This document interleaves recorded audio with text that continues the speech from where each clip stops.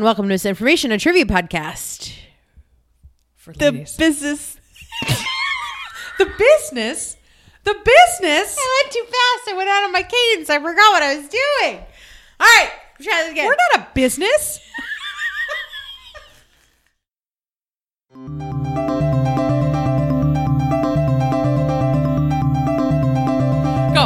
Go. Keep it going. Hello, and welcome to Misinformation, a trivia podcast for ladies and gents who love cool trivia and sticking it to annoying teams of pub quiz. We're your hosts. I'm Lauren. And I'm Julia. And we're coming to you at Micro Machines pace because here we are. We're recording a lot of episodes all at once because Lauren's going on vacation and she's not going to be in the country. And now it's late. And now it's late. So don't worry, everyone. This will not be a long one. You know what's funny is like some people listen to podcasts like at a different speed. Oh, those people, and I'm sorry to people who listen to us at like 2 times or whatever. That's crazy. But it's insane. That's crazy. That's foolishness. It's crazy. Do you really want to have people talk to you at like an incredible rate of speed? So No. so then if we're talking really fast and then they listen to us at 2 times speed, like what the heck does that sound like? Ugh, I don't even want to know. You know what? I want to remain ignorant of that fact. Anyway, so my topic today, whatever time you're listening to this, It's October. it's a long time coming. I'm actually surprised that we haven't done it yet. So my topic today, say it with me, is tuberculosis. You know what? I'll take it. It's tuberculosis.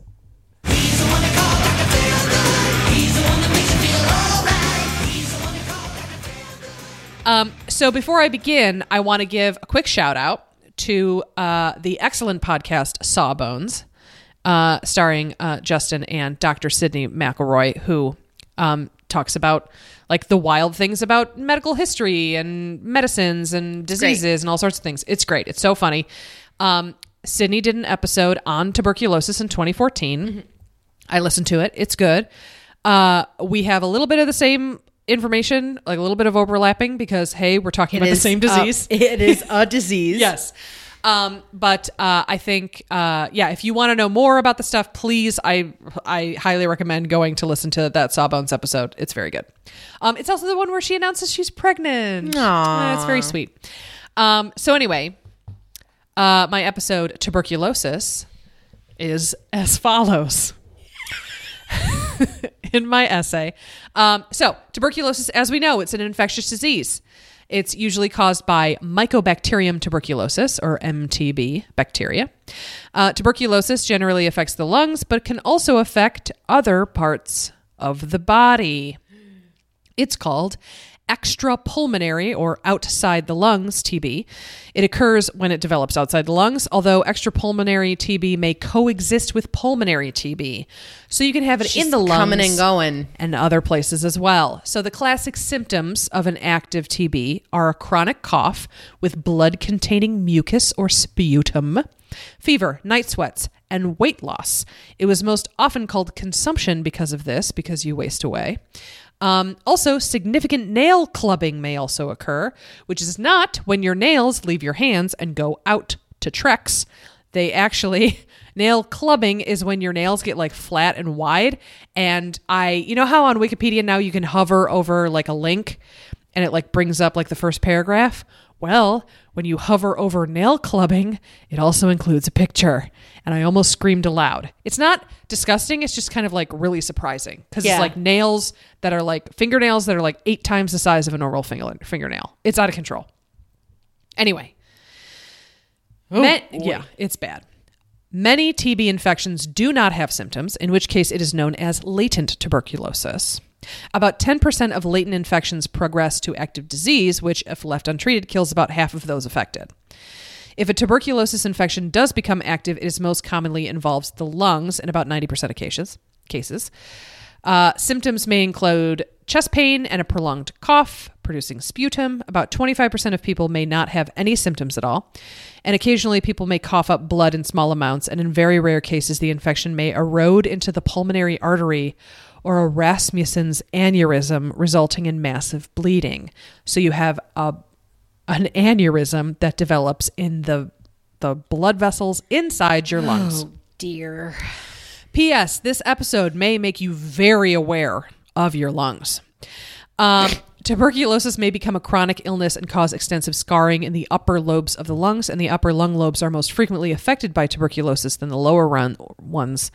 And the reason being is because it's just that's what gets the air more often, or poor lymph drainage within the upper lungs. So like your lymph doesn't drain away as quick.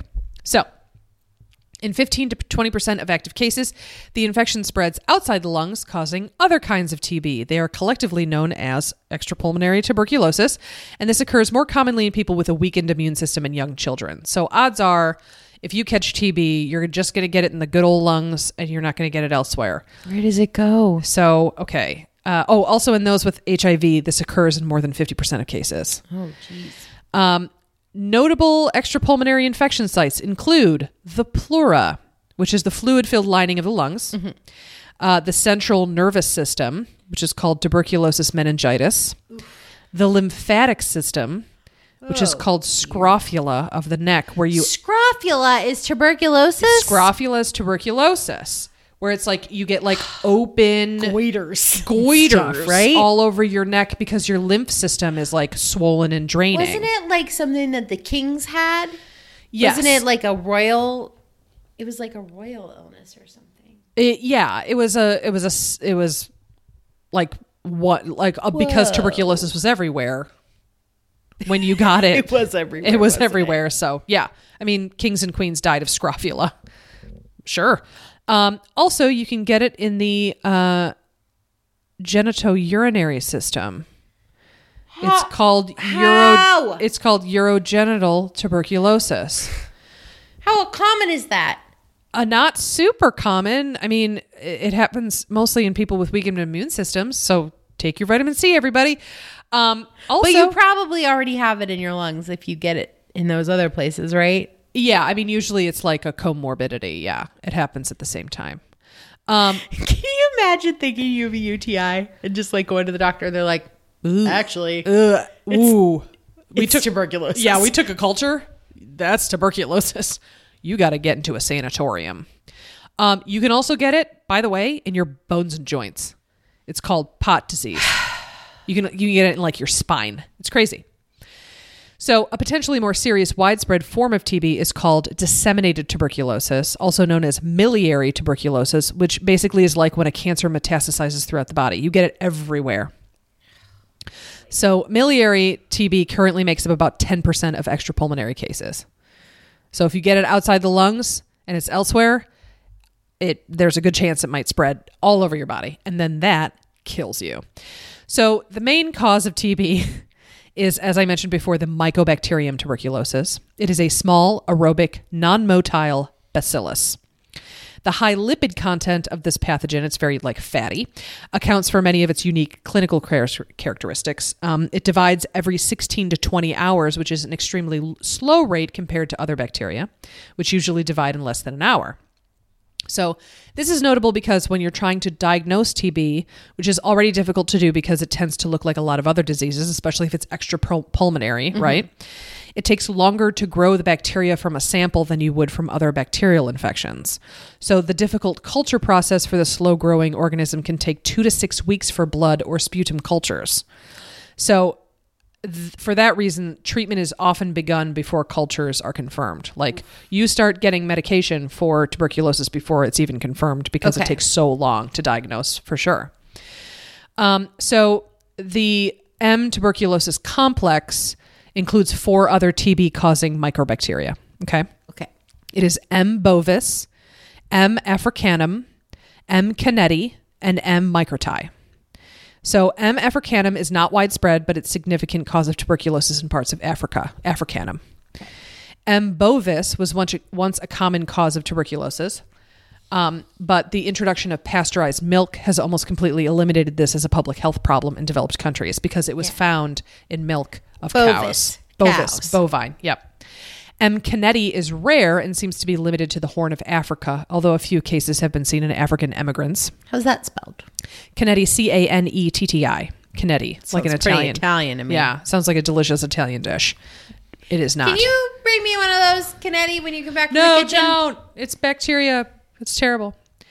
And M. microti is also rare and is seen almost only in immunodeficient people, although its prevalence may be significantly underestimated. So they think it's rare, but it might not be. It's crazy. So a number of factors make people more susceptible to TB infections. The most important risk factor globally is HIV. 13% of all people with TB are infected by the HIV virus. Oh, wow. This is a particular problem in sub-Saharan Africa, whose rates of HIV are high. And of people without HIV who are infected with tuberculosis, about 5 to 10% develop active disease during their lifetimes. In contrast, 30% of those co-infected with HIV develop the active disease. So if you all are already immunodeficient, yep, TB is a higher risk factor for you. Yep. Tuberculosis is closely linked to both overcrowding and malnutrition, making it one of the principal diseases of poverty. Those at high risk thus include people who inject illicit drugs, inhabitants and employees of locales where vulnerable people gather, so for example, prisons and homeless shelters, medically underprivileged and resource-poor communities, high-risk ethnic minorities, children in close contact with high-risk category patients, and healthcare providers serving all of these people. So, another risk factor is chronic lung disease. Mm-hmm. So, silicosis is a lung disease, which happens to your lungs when you inhale silica dust, and it's what's known as an occupational lung disease. Okay. Like mesothelioma. Like mesothelioma, exactly. This increases the risk of acquiring TB about 30-fold. Those who smoke cigarettes have nearly twice the risk of TB compared to non-smokers. Other diseases include alcoholism and diabetes, which gives you a 3-fold increase. Certain medications are also risk factors in contracting TB, including some treatments for autoimmune disorders and some steroids. Also, apparently there's some evidence of genetic susceptibility, but there hasn't been any proven cause. Yeah. So, a way to quickly screen people at high risk for TB is called the Mantoux tuberculin skin test, where a medical professional will inject a small amount of tuberculin, which is like the dead virus or dead bacteria, intradermally, which means between the layers of your skin, makes like a little bubble. And so the person who has been exposed to the bacteria is expected to mount an immune response in the skin containing the bacterial proteins. So you'll have like an allergic reaction at the site, and that's how they know, like, oh, you probably have TB. I remember, like, my mom has a thing on her arm, and I'm sure people of that generation do too, that's just like a round circle that's made of a bunch of like needle holes, and that was like from her TB test or whatever. Yeah, it was just like a boop. Like a bunch of them though. Yeah. Like, ugh. Like one of those pens that has 20 different colors. Yeah, only like that. Worse. Yeah, only not as fun as those. So the only available vaccine as of 2011 is called the Bacillus Calmette-Guerin, or the BCG vaccine. In children, it decreases the risk of getting the infection by 20% and the risk of infection turning into active disease by nearly 60%. So it's the most effective vaccine we have so far. It is also the most widely used vaccine worldwide, with more than 90% of all children being vaccinated. And the immunity it induces decreases after about 10 years. So it does like wear off after a while. You need to get a booster every 10 years. Why are we not getting tuberculosis? Well, you'll hear this. So as tuberculosis is uncommon in most of Canada, the United Kingdom, and the United States, BCG is administered to only those people at high risk. Okay. Yeah. Part of the reasoning against the use of the vaccine is that it makes the tuberculin skin test falsely positive, reducing the test's usefulness as a screening tool. But there are also a number of vaccines in development right now since 2011. But so far, it's just been BCG. The World Health Organization declared TB as a global health emergency in 1993. And in 2006, the Stop TB Partnership developed a global plan to stop tuberculosis that aimed to save 14 million lives between its launch and 2015. A number of targets they set were not achieved by 2015, mostly due to the increase in HIV-associated tuberculosis and the emergence of multiple drug-resistant tuberculosis. More on that later.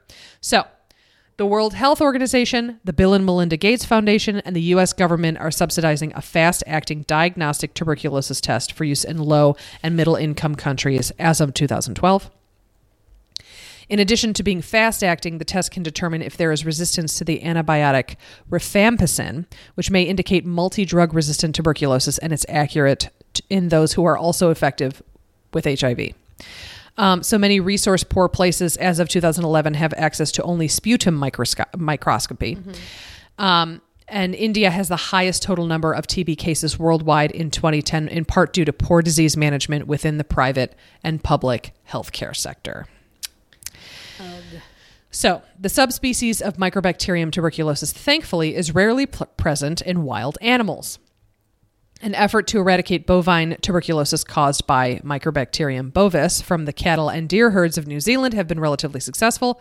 Efforts in Great Britain have been less successful. As of 2015, tuberculosis appears to be widespread among captive elephants in the U.S. It is believed that the animals originally acquired the disease from humans, which is a process called reverse zoonosis. Ooh. Yeah. So like some humans coughed near an elephant, and the elephants were like, oh boy. Yeah. So because the disease can spread through the air to infect both humans and other animals, it is a public health concern affecting circuses and zoos. Yeah, it's bad. Why do I think that we don't get tuberculosis anymore? Oh, no, we totally do. Yeah. So, history of tuberculosis. Let's just dive right in. Much more fun. Remember? History. It's not the future. So, tuberculosis has existed since antiquity. The oldest unambiguously detected M. tuberculosis gives evidence of the disease in the remains of bison in Wyoming, dated to around 17,000 years ago. However, whether tuberculosis originated in bovines, then transferred to humans, or whether both bovine and human tuberculosis diverged from a common ancestor remains unclear. Some scholars think that tuberculosis was like the first disease that man has ever encountered. Whoa. Yeah, which is not proven, obviously, but it's a theory. So comparison of the genes of M. tuberculosis complex in humans to MTBC in animals suggests humans did not acquire it from animals during animal domestication, as researchers previously believed. Both strains of the tuberculosis bacteria share a common ancestor, which could have infected humans even before the Neolithic Revolution. Skeletal remains show some prehistoric humans as far back as 4000 BC had TB, and researchers have found tubercular decay in the spines of Egyptian mummies dating from 3000 to 2400 BC. Genetic studies suggest the presence of TB in the Americas from about 100 AD. So in 2014, results of a new DNA study of tuberculosis genome reconstructed from remains in southern Peru suggest that human tuberculosis is less than 6,000 years old. So they're like, It's not that old. Even if researchers theorize that humans first acquired it in Africa about 5,000 years ago, there is evidence that the first tuberculosis infection happened about 9,000 years ago. It spread to other humans along trade routes, and it also spread to domesticated animals in Africa, such as goats and cows. Seals and sea lions that bred on African beaches are believed to have acquired the disease and carried it across the Atlantic to South America. Yeah. Hunters would have been the first humans to contract the disease there because they would have eaten the flesh of the seals. So the first reference to tuberculosis in non-European civilization is found in the Vedas, which is the ancient religious texts of India. Mm-hmm. The oldest of them, what's known as the Rig Veda, which is from about 1500 BC, calls the disease Yaksma, and the Atharva Veda calls it the Balasa. It is in the Atharva Veda that the first description of scrofula is given. The Huangdi Neijing classic Chinese medical text, traditionally attributed to the mythical Yellow Empire, describes a disease believed to be tuberculosis called Zulaobing, which is loosely translated as weak consumptive disease, characterized by persistent cough, abnormal appearance, fever, a weak and fast pulse, chest obstructions, and shortness of breath. Before the Industrial Revolution, folklore often associated tuberculosis with vampires. No way. Vampires. The reason why is because when one member of a family died from the disease, the other infected members would lose their health slowly. People believe that this was caused by the original person with TB draining the life from the other family members. Isn't that so spooky? I mean, it's appropriate. Yeah, right? I It's guess. appropriate for this week. Happy Halloween, everybody. Hope you don't get TB. So, how... That goes without saying. Yes. No, misinformation. I'm going to Does say not this. condone. Does not condone anyone contracting or dying from tuberculosis. As much as we joke about it, we would never wish that on any of our listeners or anyone else. Just saying. So, how do we discover tuberculosis as it's known today? Yeah. So, although English physician Richard Morton established the pulmonary form associated with tuberculosis as a pathology in 1689 due to the variety of its symptoms, TB was not identified as a single disease until the 1820s. J.L. Schoenlein coined the name tuberculosis in 1839. And between 1838 and 1845, Dr. John Crowan, the owner of Mammoth Cave in Kentucky from 1839 onwards, brought a number of people with tuberculosis into the cave in the hopes of curing the disease with the constant temperature and purity of the cave air. Did it work? Each one of them died within a year. So And now the cave is full of bacteria. Now the cave is just full of TB. So one of the there were a lot of like really weird cures that people came up with over the years. But one of the main ones, especially in Europe and the Americas, was clean air. Fresh clean air. You need to get out in the cold, or you need to stay indoors. Country. You need to go to the country to breathe in that clean air. That was the idea. John Evelyn, the early modern British writer and playwright, wrote a treatise called Fumifugium. And it was about, it was like one of the first treatises on air pollution in London. And he wanted to, it's like such a cool thing. I learned this in my early modern class. Hi, Dr. Walkling. And he proposed that there would be windmills that would like blow the putrid air away. Uh-huh. And he also advised planting huge swaths of floral meadows around London to like soak up all the bad air and spit out all the good air. And he thought that one of the side effects of this would be to cure tuberculosis. Isn't that amazing? Fumifugium, everybody. So, back to a guy who brought a bunch of people in a cave. Yeah, they all died. So, Hermann Bremer opened the first TB sanatorium in 1859 in Gorbisdorf, now Solokowsko, in Silesia. Robert Koch identified and described the bacillus causing tuberculosis, M. tuberculosis, on March 24th, 1882. He received the Nobel Prize in Physiology or Medicine in 1905 for this discovery. Koch did not believe that cattle and human tuberculosis diseases were similar, which delayed the recognition of infected milk as a source of infection. So he did one thing in identifying, and on the other hand, he kind of delayed like discovery. Oh my God, infected milk. Infected milk. Ooh, Lord. So, during the first half of the 1900s, the risk of transmission from this source was dramatically reduced after the application of the pasteurization process, as I mentioned. Mm-hmm. Koch announced a glycerin extract of the tubercule bacilli as a remedy for tuberculosis in 1890, calling it tuberculin, as I mentioned before. Sound familiar? While it was not effective, it was later successfully adapted as the screening test that we know. Okay. World Tuberculosis Day is marked on March 24th each year, the anniversary of Koch's original scientific announcement. And who hasn't had a wonderful World Tuberculosis Day celebration? We gotta have a party. We gotta have a party. Everyone dresses your favorite bacteria. We all cough up sputum. No, we all wear masks. Oh, you're right. We all wear masks. masks. Nobody breathes any air that the other people around them are breathing. You only breathe fresh air. We all go to different parts of the town and we breathe in fresh air. I mean, who hasn't celebrated World Tuberculosis Day in that traditional way? So it caused widespread public concern in the 19th and early 20th centuries as the disease became common among the urban poor. Uh-huh. In 1815, 1 in 4 deaths in England was due to consumption. 1 in 4. By 1918, TB still caused 1 in 6 deaths in France. After TB was determined to be contagious in the 1880s, it was put on a notifiable disease list in Britain. Campaigns started to stop people from spitting in public places. Thanks. And the infected poor were encouraged to enter sanatoria that resembled prisons. Of course, the sanatoria for the middle and upper classes offered excellent care and constant medical attention. Mm-hmm. Whatever the benefits of the quote-unquote fresh air and labor in the sanatoria, even under the best conditions, 50% of those who had entered died within 5 years. When the Medical Research Council formed in Britain in 1913, it initially focused on tuberculosis research solely. So in Europe, we're going to go back a little bit. Rates of tuberculosis began to rise in the early 1600s to a peak level in the 1800s when it caused nearly 25% of all deaths, as I mentioned before. By the 1950s, mortality in Europe had decreased about 90%. Okay. Improvements in sanitation, vaccinations, and other public health measures began significantly reducing rates of tuberculosis even before the arrival of streptomycin and other antibiotics, although the disease remained a significant threat.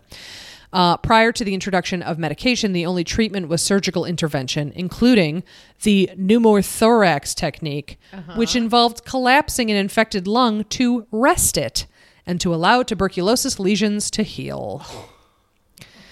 So you would just like pop your lungs and just like wait for it to just chill out. Yeah, exactly. Yeah. Just do that to your lungs. Heal them up real nice. Yeah, that works out. Just killing it with the Foley these past couple of weeks. Honestly, so good. So, in 1944, Albert Schatz, Elizabeth Bougie, and Selman Waxman isolated streptomycin produced by a bacterial strain, Streptomyces griseus. Mm-hmm. Streptomycin was the first effective antibiotic against tuberculosis. This discovery is generally considered to the beginning of modern era of tuberculosis, although the true revolution began some years later in 1952 with the development of isozanad, the first oral mycobactericidal drug. The advent of rifampin in the 1970s hastened recovery times and significantly reduced the number of tuberculosis cases until the 1980s. However, even today, treatment of TB requires a lot of antibiotics taken for a long time, and not everybody has access to that. So we now treat tuberculosis with antibiotics, but drug-resistant strains have definitely cropped up since the 1980s. So that's one reason why we haven't completely eradicated it. Because of the emergence of this, surgery has been reintroduced for certain cases of TB infections. It involves the removal of infected chest cavities in the lungs to reduce the number of bacteria and to increase exposure of the remaining bacteria to antibiotics in the bloodstream. So, tuberculosis has been known by many names, from the technical to the familiar. Phthisis, and I pronounced it, it's thesis? Does it start with a P? Yeah. P-T-H. Oh, it's phthisis. That's it. Hold on. Phthisis, which Dr. McElroy taught me is pronounced phthisis and not phthisis, is a Greek word for consumption. And around 460 BCE, Hippocrates described phthisis as a disease of dry seasons. The abbreviation TB is short for tubercle bacillus, not tuberculosis. You know what I mean? Ah, okay. Consumption was the most common 19th century English word for the disease, as we know. In The Life and Death of Mr. Badman by John Bunyan, which was the companion book to The Pilgrim's Progress, the author calls consumption, quote, the captain of all these men of death. It was also known as the Great White Plague. I was going to say they made it out of the plague. Yeah. And then they were like, oh, here's the White Plague instead of the Black Plague. Gross. However, there's a good side to tuberculosis. Okay. Ready for this?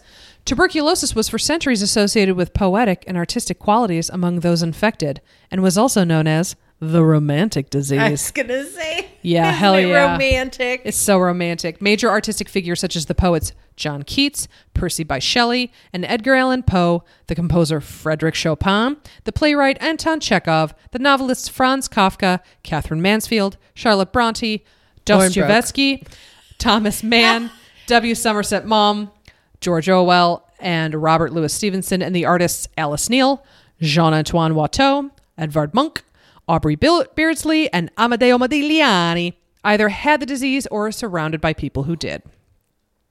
A widespread belief was that tuberculosis assisted artistic talent. So, because you are bedridden? Yeah. So apparently physical mechanisms proposed for this effect, including the slight fever and toxemia that it caused, allegedly helping them to see life more clearly and to act decisively. Or does it give you like delusions? I mean, I imagine you're like it goes to your brain and Yeah. you're just like, Well, also it made you so beautiful and sympathetic. Like you were pale, you were thin, you were indoors all the time, you were so weak, you were coughing gently into your embroidered handkerchief. You know, it was like this idea of melancholy was really big during this time. The pale, drawn man who just like writes in his journal about how much he loves this woman and how weak he is and how his weak eyes can barely read all of the books that he reads, that he makes his brain strong, but his body's so weak and he's so sad about it. So that was like, oh man, people just loved it. They were like, oh, I can't wait to bag me a tuberculosis hottie. It's crazy. Get me a TB hottie. Oh man, yeah. Ooh. Tuberculosis formed an often reused theme in literature, such as in Thomas Mann's The Magic Mountain, set in a sanatorium, of course. In music, as in Van Morrison's song TB Sheets, which is about his first wife died of tuberculosis and he wrote a song about it. Yeah, it's crazy. In opera, as in Puccini's La Bohème and Verdi's La Traviata.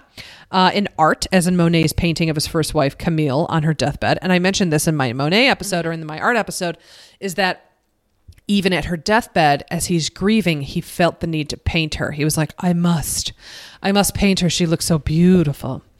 And also in films, such as the 1945 film The Bells of St. Mary, starring Ingrid Bergman as a nun with tuberculosis, which is one of my dad's favorite Christmas movies, I think. Oh, The Bells of St. Mary. It stars Bing Crosby as well. So that is my very quick and dirty about our favorite lung disease. Favorite lung disease. Tuberculosis. Oh boy. So it's not gone. No, it's rampant in a lot of countries. It should be able to be treated should you get it, but you might not know right away if you have it. Exactly. Unless you're around other people who Exactly. you know have it.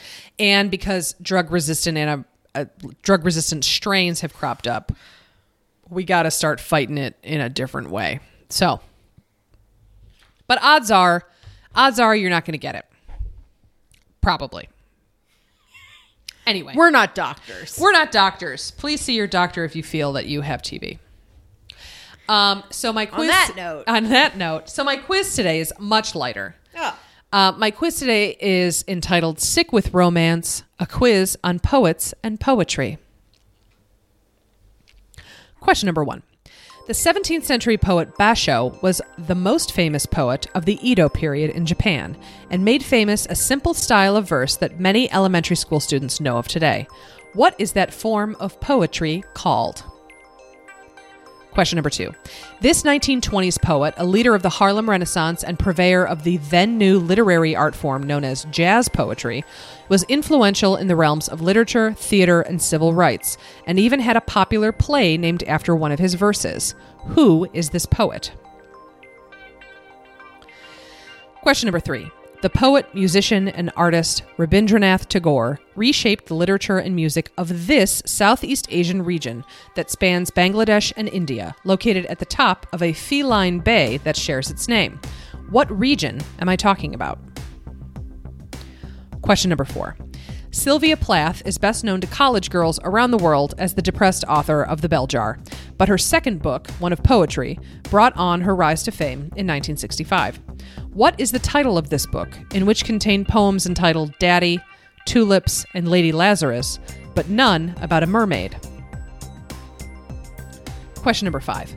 William Blake was a little-known English poet, painter, and printmaker during his lifetime, but is now considered a seminal figure of the Romantic era. Still, he was commissioned in 1826 to engrave images from this epic poem, which listeners might remember well from episode 47. Question number 6. Name the single word that fills in the blank of the following excerpt from T.S. Eliot's The Love Song of J. Alfred Prufrock. Shall I part my hair behind? Do I dare to eat a peach? I shall wear white flannel trousers and walk upon the beach. I have heard the mermaid singing, blank to blank. Question number 7.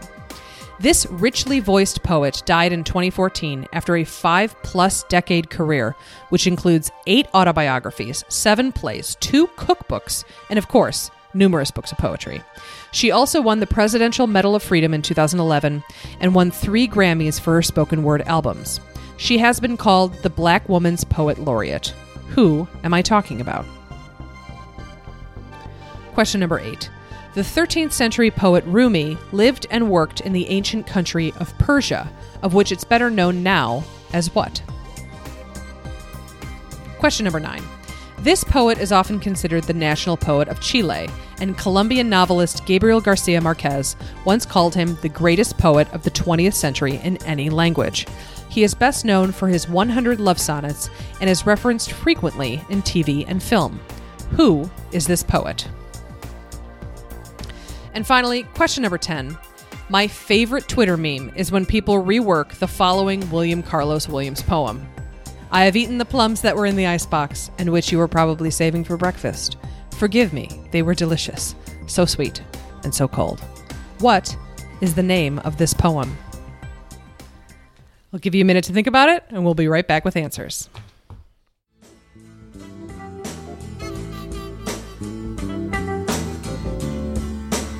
Now listen, Julie, baby, it ain't natural for you to cry in the midnight.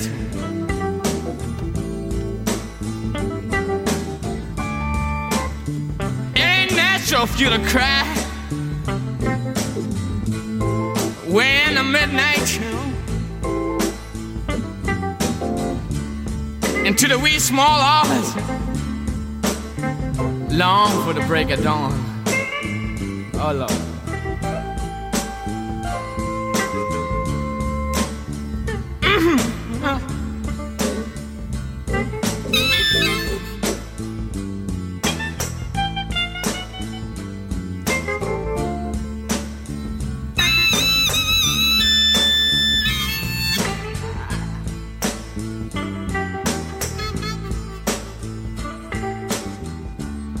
Now, Julian, there ain't nothing on my mind more further away than what you're looking for.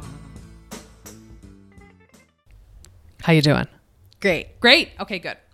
All right, here we go. Question number 1. The 17th century poet Basho was the most famous poet of the Edo period in Japan and made famous a simple style of verse that many elementary school students know of today. What is that form of poetry called? It's a haiku. It is a haiku. As a refresher, haikus are 5/7/5 formats, while renku, another format he was famous for, was a kind of collaborative poetry style where participating poets take turns providing alternating verses of 17 and 14 syllables. That's so many. Yeah. The syllables were also known as moire. Yeah. That's amore. That's amore. When that moon hits your eye, like a big pizza pie. Boom. Counting with syllables. Oh, yeah. It's a lot. Wouldn't that be funny if that was a renku? That would be like such a mind freak. When the moon hits your eye like a big pizza pie, that's a more. All right. Well, I never said I was a poet. Okay. Question number 2. This 1920s poet, a leader of the Harlem Renaissance and purveyor of the then new literary art form known as jazz poetry, was influential in the realms of literature, theater, and civil rights, and even had a popular play named after one of his verses. Who is this poet? Langston Hughes. That is Langston Hughes. A Raisin in the Sun, the play by Lorraine Hansberry. Its title is taken from his 1951 poem called Harlem. It's also known as A Dream Deferred. And the line is, what happens to a dream deferred? Does it dry up like a raisin in the sun? Question number 3. The poet, musician, and artist Rabindranath Tagore reshaped the literature and music of this Southeast Asian region that spans Bangladesh and India, located at the top of a feline bay that shares its name. What region am I talking about? I think I'm not totally sure what's a region over there. Okay. Let's think about bays. The Bay of Bengal. Okay. Is Bengal a region? It is a region. It's Great! called Bengal. Hooray! Rabindranath Tagore was such a huge deal, and it still is in this area of the world. He was the first non-European to win the Nobel Prize for Literature in 1913. And when he died in 1941, he left paintings, sketches, hundreds of texts with some 2,000 songs.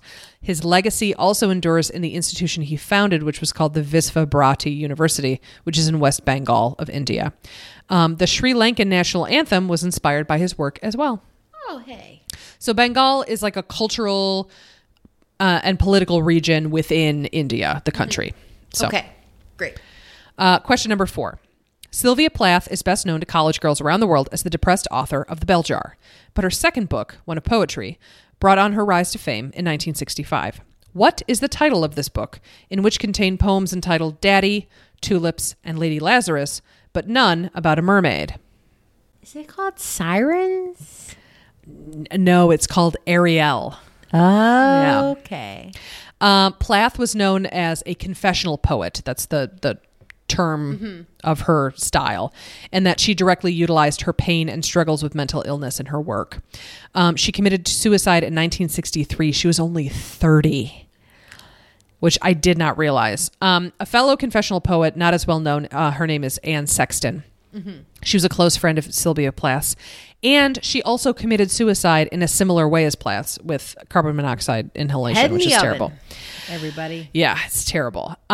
Anne Sexton is mentioned in the Peter Gabriel song Mercy Street, which is also dedicated to her. The last line of the song is, Anne with her father is out in the boat, riding the water, riding the waves to the sea. It's a great song. It's off the So album from 1985. It is so good. Can I tell you guys? I love Peter Gabriel. Anyway, question number 5. William Blake was a little-known English poet, painter, and printmaker during his lifetime, but is now considered a seminal figure of the Romantic era. Still, he was commissioned in 1826 to engrave images from this epic poem, which listeners might remember well from episode 47. Listeners might also remember that I referenced it in the previous I know. episode. Whoops. Whoops. Dante's Inferno. Yes, it's Dante's Divine Comedy, but I'll take it. So Blake was a total freak-a-leak who was into free love and got most of inspiration through visions of ghosts and angels. And one time saw the ghost of a flea with a friend and drew it, and then he made a mini painting of it in gold leaf around 1820. The ghost of a flea? Yeah, and it's like a vampiric human figure. It's terrifying. However, he was a staunch abolitionist and made a point to depict non-white bodies as virtuous rather than savage. So he was commissioned to do the Divine Comedy pieces. Yeah. And he only managed to make some watercolor sketches because he was known for his engravings. That was like his main like artistic medium. But he died in 1827 before he could even start them. So, and his poem that will always be referenced on Jeopardy is Tiger, Tiger, Burning Bright. Oh, yeah. Yeah. Oh, well. Okay, question number 6. Name the single word that fills in the blank of the following excerpt from T.S. Eliot's The Love Song of J. Alfred Prufrock. Shall I part my hair behind? Do I dare to eat a peach? I shall wear white flannel trousers and walk upon the beach. I have heard the mermaid singing, blank to blank. From... So it's the same word. It's one word, blank to blank. Sure. It's each. So, shall I part my hair behind? Do I dare to eat a peach? I shall wear white flannel trousers and walk upon the beach. I have heard the mermaid singing, each to each. Yeah. So the poem structure was heavily influenced by Eliot's extensive readings of Dante Alighieri, mention it again, and make several references to the Bible and other literary works, including William Shakespeare, Twelfth Night, Hamlet, the poetry of 17th century metaphysical poet Andrew Marvell, and the 19th century French symbolists. In the poem, Eliot narrates the experience of Prufrock using the stream of consciousness technique developed by his fellow modernist writers. The poem, described as a drama of literary anguish, is a dramatic interior monologue of an urban man stricken with feelings of isolation and an incapability for decisive action that is said to epitomize frustration and impotence of the modern individual and represent thwarted desires and modern disillusionment. What if he didn't really mean to do all that. No, I mean, that's putting a lot on T.S. Eliot here. But I will say, little personal note, whenever Steve is drunk, he quotes liberally from the love song of J. Alfred Prufrock. And sings Sia songs. Yes, and sings Sia songs and dances to Sia songs. So, And if you get Steve and Julia in the same room and they're both drinking, somebody's going to sing The General by Dispatch. I forgot about that. Oh my God. So what we have here is a very rich wellspring from which the two of you pull from in very weird ways when you have been drinking. So come by, guys. It's a fun time. Question number 7. This richly voiced poet died in 2014 after a 5+ decade career, which includes 8 autobiographies, 7 plays, 2 cookbooks, and of course, numerous books of poetry. She also won the Presidential Medal of Freedom in 2011 and won 3 Grammys for her spoken word albums. She has been called the Black Woman's Poet Laureate. Who am I talking about? Maya Angelou. Maya Angelou. Apparently, she also had a successful acting career. I had no idea. It included roles in numerous plays, films, and television programs, including her appearance in the television miniseries Roots in 1977. Oh, okay. Yeah. Yeah. I can see that. Right? Her screenplay, Georgia, Georgia, from 1972, was the first original script by a black woman to be produced. And she was the first African-American woman to direct a major motion picture, which was called Down in the Delta in 1998. Wow. Yeah. So she did a lot of I can't believe first. it was that long ago. I know. It's crazy. So, question number 8. The 13th century poet Rumi lived and worked in the ancient country of Persia, of which it's better known now as what? Iran. It is Iran. So Rumi's works are written mostly in Persian, but occasionally he also used Turkish, Arabic, and Greek. His works are widely read today in their original language across greater Iran and the Persian-speaking world, but translations of his works are also very popular, most notably in Turkey, Azerbaijan, the United States, and South Asia. Yes. Yes. My favorite poems in Azerbaijani. Well, Rumi has been described as the most popular poet and the best-selling poet in the United States. We had a lot of poetry books by Rumi in Schmarz and Blobley. People like to put those on like inspirational backgrounds and share them on Pinterest and Facebook. All the time. Question number 9. This poet is often considered the national poet of Chile, and Colombian novelist Gabriel Garcia Marquez once called him the greatest poet of the 20th century in any language. He is best known for his 100 love sonnets and is referenced frequently in TV and film. Who is this poet? Is it Neruda? It is Neruda. Good job, Pablo Neruda.